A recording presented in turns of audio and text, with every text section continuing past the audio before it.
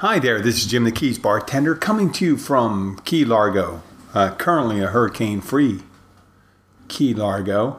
If you're not familiar with the Keys Bartender podcast, the podcast about bartending and Keys life. Well, it's been a busy week, a busy week. I had my 60th birthday, did a little parasailing on Sunday. I think I mentioned that. That was a good time. And yesterday, I went to the mainland for a operation. I'll talk about that a little later. I want to thank a bunch of people up at Baptist Maine, the main hospital in Miami. It's actually at the Cardiovascular Institute. I'll thank them a little later, make that quick. And what else? I know I wanted to talk about something else too. The peanut butter martini. The peanut butter martini and Hurricane Idalia. So, first of all, every so often, I have some, I guess, access to the outer, not that I'm a hermit or any shit like that, but I have, I don't want to say the wrong thing. There's a little notoriety associated with my name, or at least with the name Keys Bartender, since I've been doing it for about 7 years. What? Let me see. 2017, 2016? I think it was 2017, so it's going to go on. It's going for about 7 years, right? It's 6.5 years, the podcast. So after a while, I'm getting a larger audience, gradually.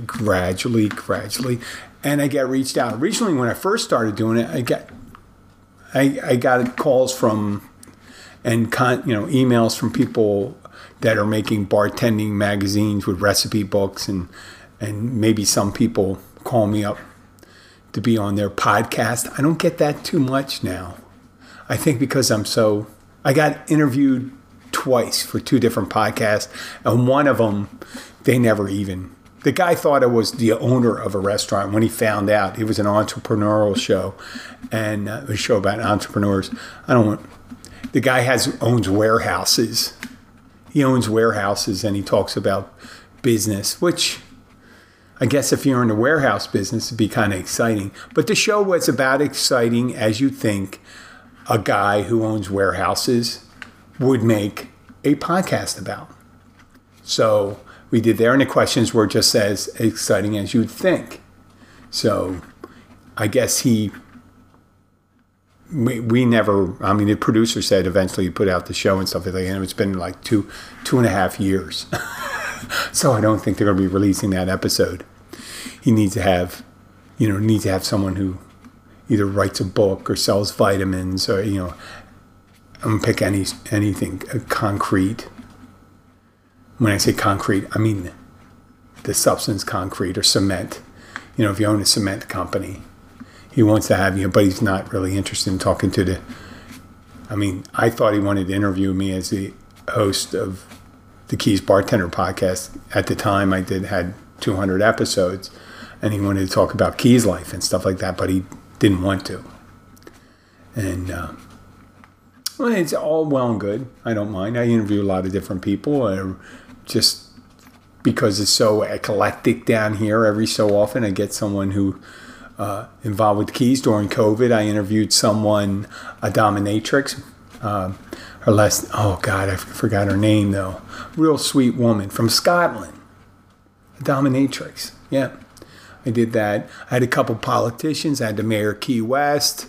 I had a reporter down here.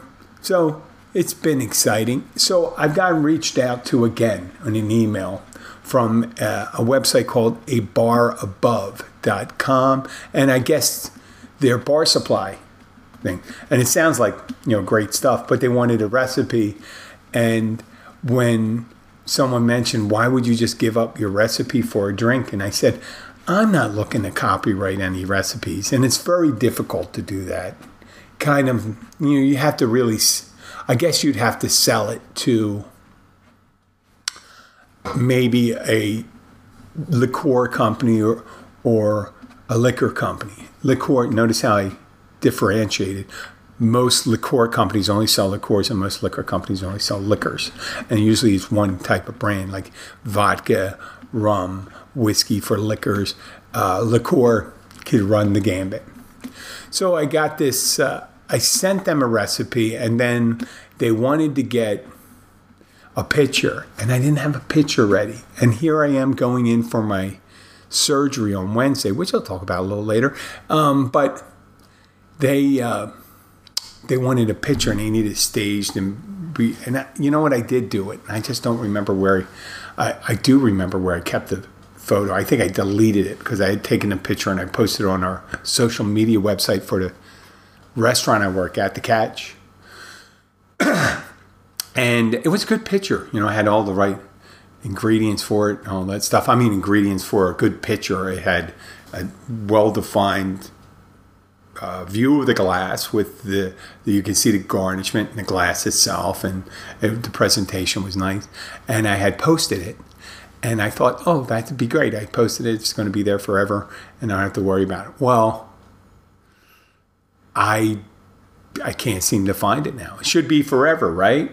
You thought it should be forever when you post something on the internet. And it's one of the fallacies of it. I figure if I have all these things on social media and pictures, that's the one good thing for people that use social media, is that your content lives in the cloud.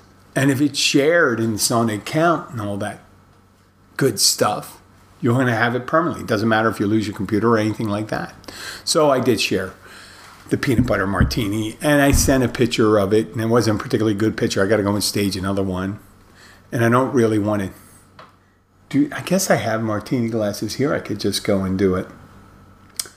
Boy, silly me. I didn't even think that. I could just mix one up here, and I hope it comes out right. Maybe I'll do it. Maybe I'll take care of a picture and put it up here. You know, when they do those promotional or advertising for food and things like that, if you're not familiar with it, a lot of times people that take pictures, photographers for food companies, they use other substances in order to portray something. Like ice cream, a lot of times ice cream was, if you're portraying ice cream, they use butter, because butter holds up the room temperatures. You don't have to shoot the picture in a freezing room or worry about the product melting unless you want to take a picture of melted ice cream. And there's all sorts of different substances you can use to make it look at, because you don't need it to taste like that, because it's only a visual representation. So people don't really understand when you post a picture. All I have to do is make it to look like it's that item. And I guess I have to approximate exactly what it looks like. But when I'm making a drink, a lot of times they ask for exact ingredients. And if you've been bartending for a while, you know it's kind of like a chef. A chef doesn't necessarily, unless they're making a big batch, right? If you're making a single item, they just kind of wing it. And I'm not saying I have the skills of a chef and all that stuff, but I'm pretty good at it. So when I put the ingredients in, they asked me to boil it down. You know, a tablespoon of ice cream, a teaspoon of peanut butter, 2 ounces of vanilla vodka, an ounce of chocolate liqueur. And I put a little ice in it to thin it out. Right? So you just need peanut butter and ice cream, and this would be very thick. So I use ice, so you get ice chips, and it kind of thins out the drink, so you make it more desirable. A lot of times people don't put that in. You just end up with this thick, goopy martini, which, yeah, sometimes people like, but most people tend to like to experience their drinks as if they're drinking liquid, not goo. So I sent that to him, and I sent a specific one. But it's one of those drinks that you find your own recipes for. It's just like a martini. No one makes a martini the same way. And you just got to remember that when you make it. When you get a hold of making your drinks, such as this particular one I sent in, that once you got a handle on it, you're just going to be winging it from then on after you made it. Just like you do when you make your mom's, apple pie.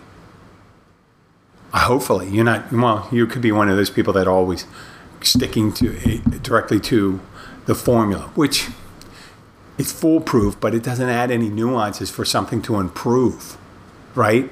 If you don't start messing with recipes, it's always going to stay the same. And that may be the way. You want to keep the same recipe that your grandmother made. Or you can say, well, it's kind of like my grandmother's, but I changed it a bit because of, ingredients change.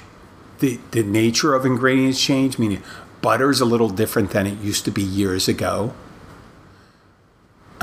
Eggs. Nowadays you have free-range eggs, you have organic eggs and things like that. And a lot of these recipes were made when the eggs were very highly processed. Because eggs aren't naturally white. They're kind of dyed to look that way. Not dyed to look that way. I guess they're kind of bleached to look that way. So everything changes, and even chocolate chip cookies. Chocolate chip cookies don't taste the same. There's things I've had, snacks as a kid, I really enjoyed toaster strudel when I was a kid. I swear to God, it tastes completely different now. It's a Pillsbury product. No insult to Pillsbury. I know they had to change their ingredients and stuff like that, probably to make it more cost effective, but it doesn't taste anything like it used to me. But that could be my taste changing. But for some reason, I can't, this nagging thing in the back of my head that it's changed. That's it for now. I'm just talking about those drinks. When you're learn how to make a drink and you got it down, it's all right, like I said, to make it your own by just winging it.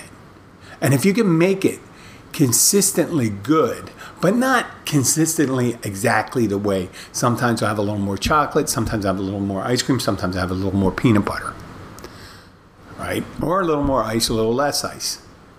And that's perfectly fine. Moving on right now, I wanted to talk about real quick about our website, Keys Bartender, www.keysbartender.com. If you go there, we now have gear for sale. If you go and check under the drop down, see gear. It's ran by, there's buy buttons for all the objects there. We got t-shirts, bunch of different sizes, tank tops. I think we do have a hoodie. We do have a wine mug, a coffee mug, and a water jug, and hat, and maybe 2 different hats. I guess I should know exactly, but it's all powered by Shopify, and this is a secure website. So if you'd like to purchase any Keys Bartender items and you want to show your support for the show, or you want to show your support for the show, please purchase there, and it'll come out to you probably within a week and a half. I'll leave it at that. Okay. I'm going to talk about Hurricane Idalia. It's something about the map in this time of year when you see the tropical storm systems maps, that on one side there was Frank, and that was in between Florida and Bermuda heading north. And we had Idalia, which came up pretty quick from the Yucatan Peninsula, near that general area, and moved across Cuba and hit the Big Bend, they call right at the beginning of the Florida Panhandle. And it came up, we got hit, Florida got hit. I'm not going to say we got hit. It was much northern than we are. But when you see these storms, we put a lot of trust, we do put a lot of trust in the hurricane models, because there was virtually none of the models tracked it to South Florida. And then when people outside our area sees these hurricanes, they don't see how, I guess they don't seize upon the idea that hurricane's going to strike. They don't seize upon the idea of the tracks and how important the tracks are and how much we trust. We have faith in the predictions of these hurricanes. And they're pretty good. They're generally in the general vicinity of where they're saying they're going to hit and where they're going to affect. And sometimes they over-exaggerate the effect if it's skimming by. But rarely do they miss out on the probability that you could get hit. And the last couple ones, ever since I've been here for 16 years, they've been pretty good at calling close ones. When you say close ones, like if they miss. And they warn you, just in case, there's a low probability, but there's still a probability. A lot of times they will keep the worst case scenario on the front burner so you know what could happen.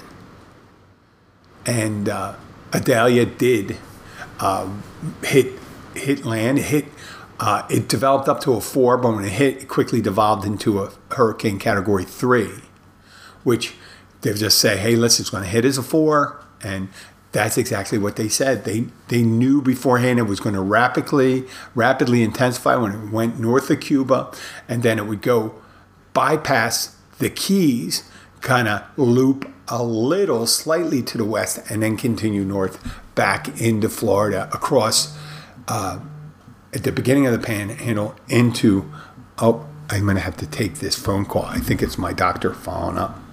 I'll be back. Okay, yeah, we're back. Yeah, I had to take that phone call, but I was talking about the hurricane. So, yeah, there's a lot of trust that goes into accepting the forecast models that are out there. And it may be a little solace to the people that get hit, but it does give us that extra time to really do something about it. And there are people, as the reports are coming in, there were at least 150 people that needed to be rescued during that. And I guess it's a general possibility, but when I see storm surges, I'm at a place where I'm 12 feet above. I think 12 feet above sea level. So if they said 9 to 12, I would just take that, because that's 9 to 12 above sea level, and that's not 9 to 12 above high tide, I think. I would just assume that. But once it gets up to something like that, I don't hang around. Now, when they call for 2 to 3, I'm pretty safe. And if it's, category 1 and we get buttoned up, we can do that. So that's generally what Floridians are looking at. They're not looking at the proximity of the hurricane all the time. They're looking at the tracks. So when you have one on the left and one on the right, and it's going to go by you about 200 miles away, and the eyes are 200 miles away, and generally the hurricane force winds are within 30, 40 miles, let's say, per se. And if it's not a enormous one, you feel pretty safe that if you're 200 miles away, it's not going to hit. And yeah, we're confident in that. But if it starts getting closer, yeah, you got to keep an eye to the storm tracks and the models, and then you go and scoot to safer high ground. Where my go-to one is Lakeland, Florida, and the old Lakeland Hotel there. I like it there. I wonder if it's still there, if we have to evacuate this year, because we're still we're just getting into the thing of it. We don't have anything for the next week and a half coming up, but that could change very quickly. Something develop and stuff like that, and then we'll be looking at like mid-September or late September. So, and then we have to get through. That's right. Mid-September is like peak now. So we go all the way to December, but it starts trailing off. Just because it's in hurricane season doesn't mean the likelihood of a hurricane to hit you is that. So if we get through the next month and a half, let's say, generally the chances drop off. It's not one of those things where we're going to have like a million hurricanes. Hopefully there's not like a time where we get like 3 or 4 hurricanes lining up to come in.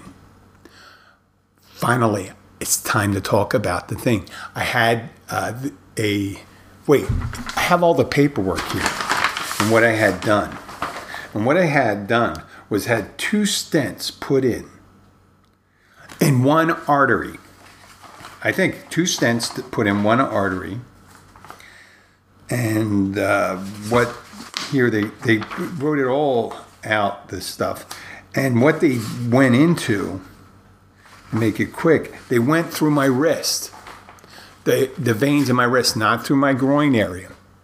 Though it was funny yesterday, they shaved the arms, the lower arms and stuff like that to get, the hair away. But they also shaved that area, the groin area. And I'm thinking, oh man, there's something about getting a wire stuck in that area that kind of makes you like a little more squeamish than getting it through the wrist.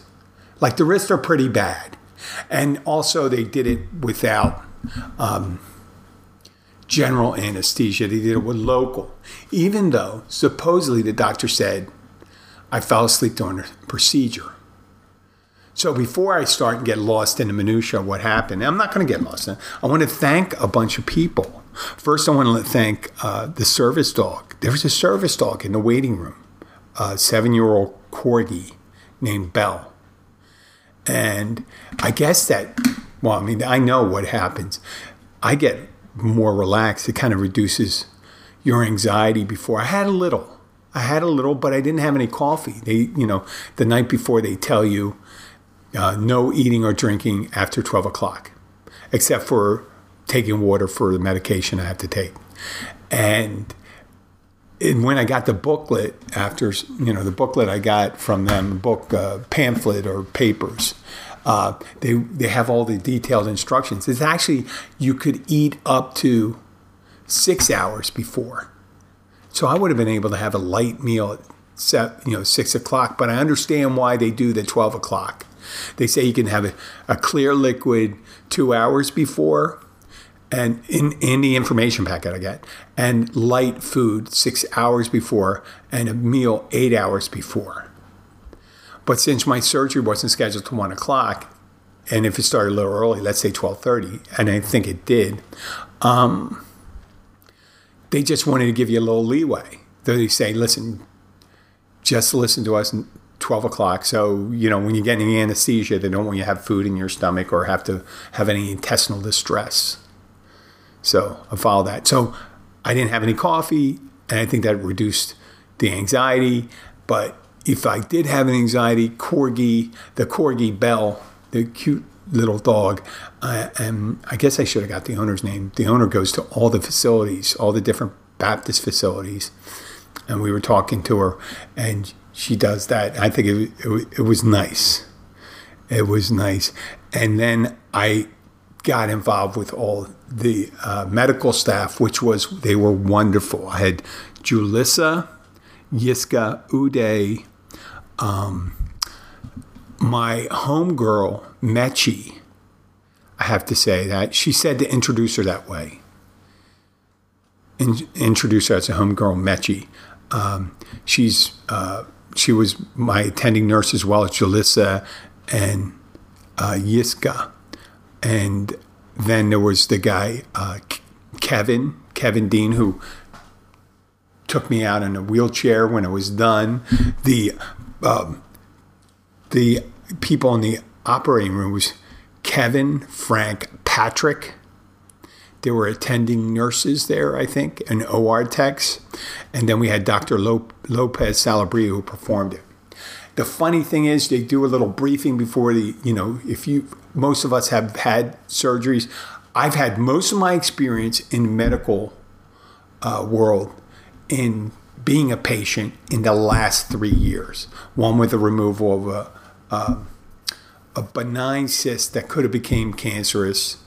That was an ordeal over a year. This was a much shorter ordeal. It's funny, the heart thing, I had a benign cyst that took over about 13 months to get removed, 10 schedulings that either was scheduled and rescheduled and stuff like that. And that was all anxiety and stuff like that. This wasn't as much because obviously the heart attack I had in March I wasn't planned for, and I was flown up there and they gave me all the briefing. I had a bunch of follow-up things after that when they put in my defibrillator, and then they mentioned the inclusion, the blockage in my artery, and there was a reason The reason why they didn't do it at the time, I think, is because there was a lot of things going on in inclusion.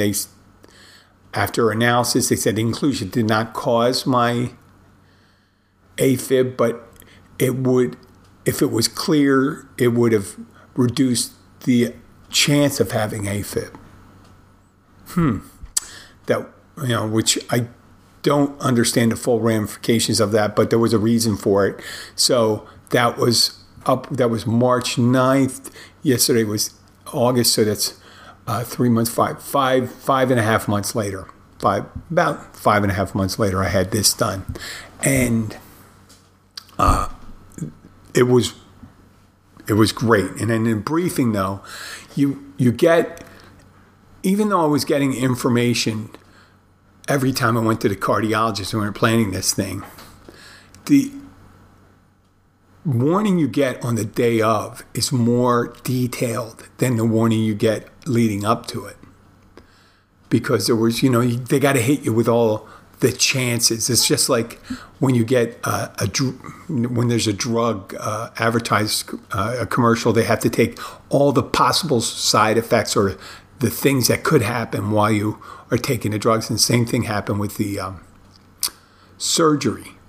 Originally I thought it was going to be, a 3% chance of something serious, wrong could occur during the surgery. And here they said it's much less. It was approaching 1%, they said, because of the, and then I found out my blockage was much older than it was, which is kind of interesting. So I didn't know I had it. They didn't go and label it. So, but I assume that they mean years I had this blockage. So what they did is they went in, they unblocked it, put in 2 stents in that one artery, I guess because it was a long blockage, and they opened up that artery. I actually feel a bit differently about it. Meaning, I don't really feel anything, which is actually a good thing. I guess because I had bypasses and stuff like that. But I was really grateful for everyone that cared for me, especially the nurses. I spoke a lot to Mechi and Julissa. And Mechi is her nickname. I didn't get her what her real name is. And Julissa. I work at Baptist too, and I made... originally on the first day, I said, what do you like to be called? And they said, Jim. And on all your employee, you wouldn't get that in the military if you got an ID. And they said, well, what do you like to be called? Oh, Slappy McBride. No, your name is Donald. You're Private First Class Donald McBride. We can't put Slappy on your ID card. But yet they would put Slappy McBride on your ID card at Baptist Hospital, which is kind of cool. Kind of like that. It takes a little off that you put your nickname on it. But the staff that I was dealing with, it was funny when you go into pre-op because you have all these people that are having either vascular surgeries or cardiac surgeries going on. And you can see it's kind of more relaxed when you expect it. They had one particular, they had a code going on when I was post-op resting. And fortunately, they didn't put me in a room. I like being in the general area. If you're only going to be there a couple hours, they're going to put me up in a room because whenever they put you up in a room, even if it was for like 4 or 5 hours, there's a possibility that they're going to keep you overnight. And I think they were considering keeping me overnight because we are about close to 50 miles away from the hospital. But as I said, I went into the surgery. Julissa got me ready, and Patrick took me up to the over to the surgery area, and I got in there and looked similar to the two. The one I went to get my defibrillator put in when I had the heart attack in March, and they had a big screen. And when they go in through your wrist, most of the time they don't use a general anesthetic; they use a local. So I felt them going into the veins a little, but I didn't really do it, and I thought I was awake the whole time because I thought I was listening, and there was a possibility because of the blockage that they wouldn't get through it. There was a possibility, and the doctor said there was a possibility, and there would maybe a need to go in up to 3 times, meaning counting yesterday's and 2 more times, two more separate occasions to clear the blockage. But fortunately, they did that. And what I do remember, I wasn't, when you're getting a general anesthesia instead of a local, general, you're just counting down from like 5 and you're out. This one, I thought I was awake because I heard them talking. Maybe they said I was asleep, but I heard them talking. I heard Dr. Lopez Salabria saying, I hear about balloon sizes and the sizes of the stents that they were putting in. And I know when he got to the stents that they had got through the blockage because there was no reason to put in a stent. Yeah, I knew enough about that. I knew that if they got through the blockage, they were going to put in a stent. There's no reason to put in a stent if they didn't go through the blockage because there was just opening up the artery. And when I heard that, I think that's when I kind of just signed out and said, well, there's no reason to pay attention now. They're going to take care of this. And I guess I fell asleep a little, which is funny, in the local. I was relaxed enough, and I didn't need any additional. They didn't hit me with a heavy, and I didn't come out too heavy. But I did have a slight headache, and a headache wasn't one of the things you had to watch out for because I had a headache yesterday afternoon, a headache last night, and I'm hanging out there. When you're in post-op and you're ready to go home, you think, wow, I just want to go. But they were really kind of concerned because of the way they went into the veins in the wrist. They were worried about bleeding because they had pressure bandages on it. I'm not trying to gross you out or stuff like that, but they wrapped up my wrist with bandages when I was released, Mechi. And I feel kind of self-conscious about it because it looked, it's just you're having your wrist, coming out of the hospital with your wrist wrapped up, just your wrist wrapped up, give a certain image. And I don't want to talk about it because it's kind of sad, but I didn't really want anybody to see me. I wanted as quick as I can get those off, but they kind of told me that the bandages they put on after they took off the predator bandage, they needed to be there for at least overnight. And I couldn't for like the next 3 to 5 days. These are the directions, and I'm really good at following directions now because I don't want to have to. Listen, I don't want to be out of action for a long time, but I also don't want to have to go back to the hospital because I didn't listen to the doctor's orders. So that was the thing I had to do. And today I'm taking the bandages off, and one of them started not fountaining blood, but started going out. And I said, oh, well, this is the reason. They don't want me to push off and stuff. I'm on blood thinners. They're going to say the doctor said I'm going in for a reevaluation in approximately a little less than 2 weeks. And then they're going to evaluate, maybe some of the medicine. It'd be nice if they reevaluated the defibrillator, if you just zip me over and cut me out and say, oh, we're going to take that out. Pop. Here you go. Pop. Just cut it out because it's right under my skin. But I don't think they're going to do that because it's a serious, and I don't think what they would probably do is if in 13 years or 12 years when they have to change the battery and saying, well, listen, we don't think anything's going to happen here, so we're just going to, if we're going in to change the battery, might as well just take the whole thing out. And you think that's a possibility going? It could be if there was no AFib going on, no blockages. I would just say, hey, yeah, instead of changing the battery, just take it out. See how that is. See how that works. But once again, I'd like to thank everyone at Baptist and thank all the well-wishers. I posted some pictures of on my Facebook page going in and going out. if you were listeners or friends, they knew about it. Some people saw it and they said, "What happened to you?" And I said, "Well, no, this has been going on for 5 months. And now I'm feeling good. I feel a little more energy. I don't know if it's a fictitious thing or not. It could be because I'm getting a little more blood flow going in, I think it's the blood flow going into the heart. But the more blood flow you get, generally, the better it is for you. And some people were mentioning and say, "Oh, your color's a bit better." But I mean, I was doing this for a while. I wonder what that's all about. Maybe I'll look a little more flush, like one of those older Irish guys do. But once again, I know I've been thank you. And thank you to all the listeners who've been sending me well wishes on my birthday and all those things.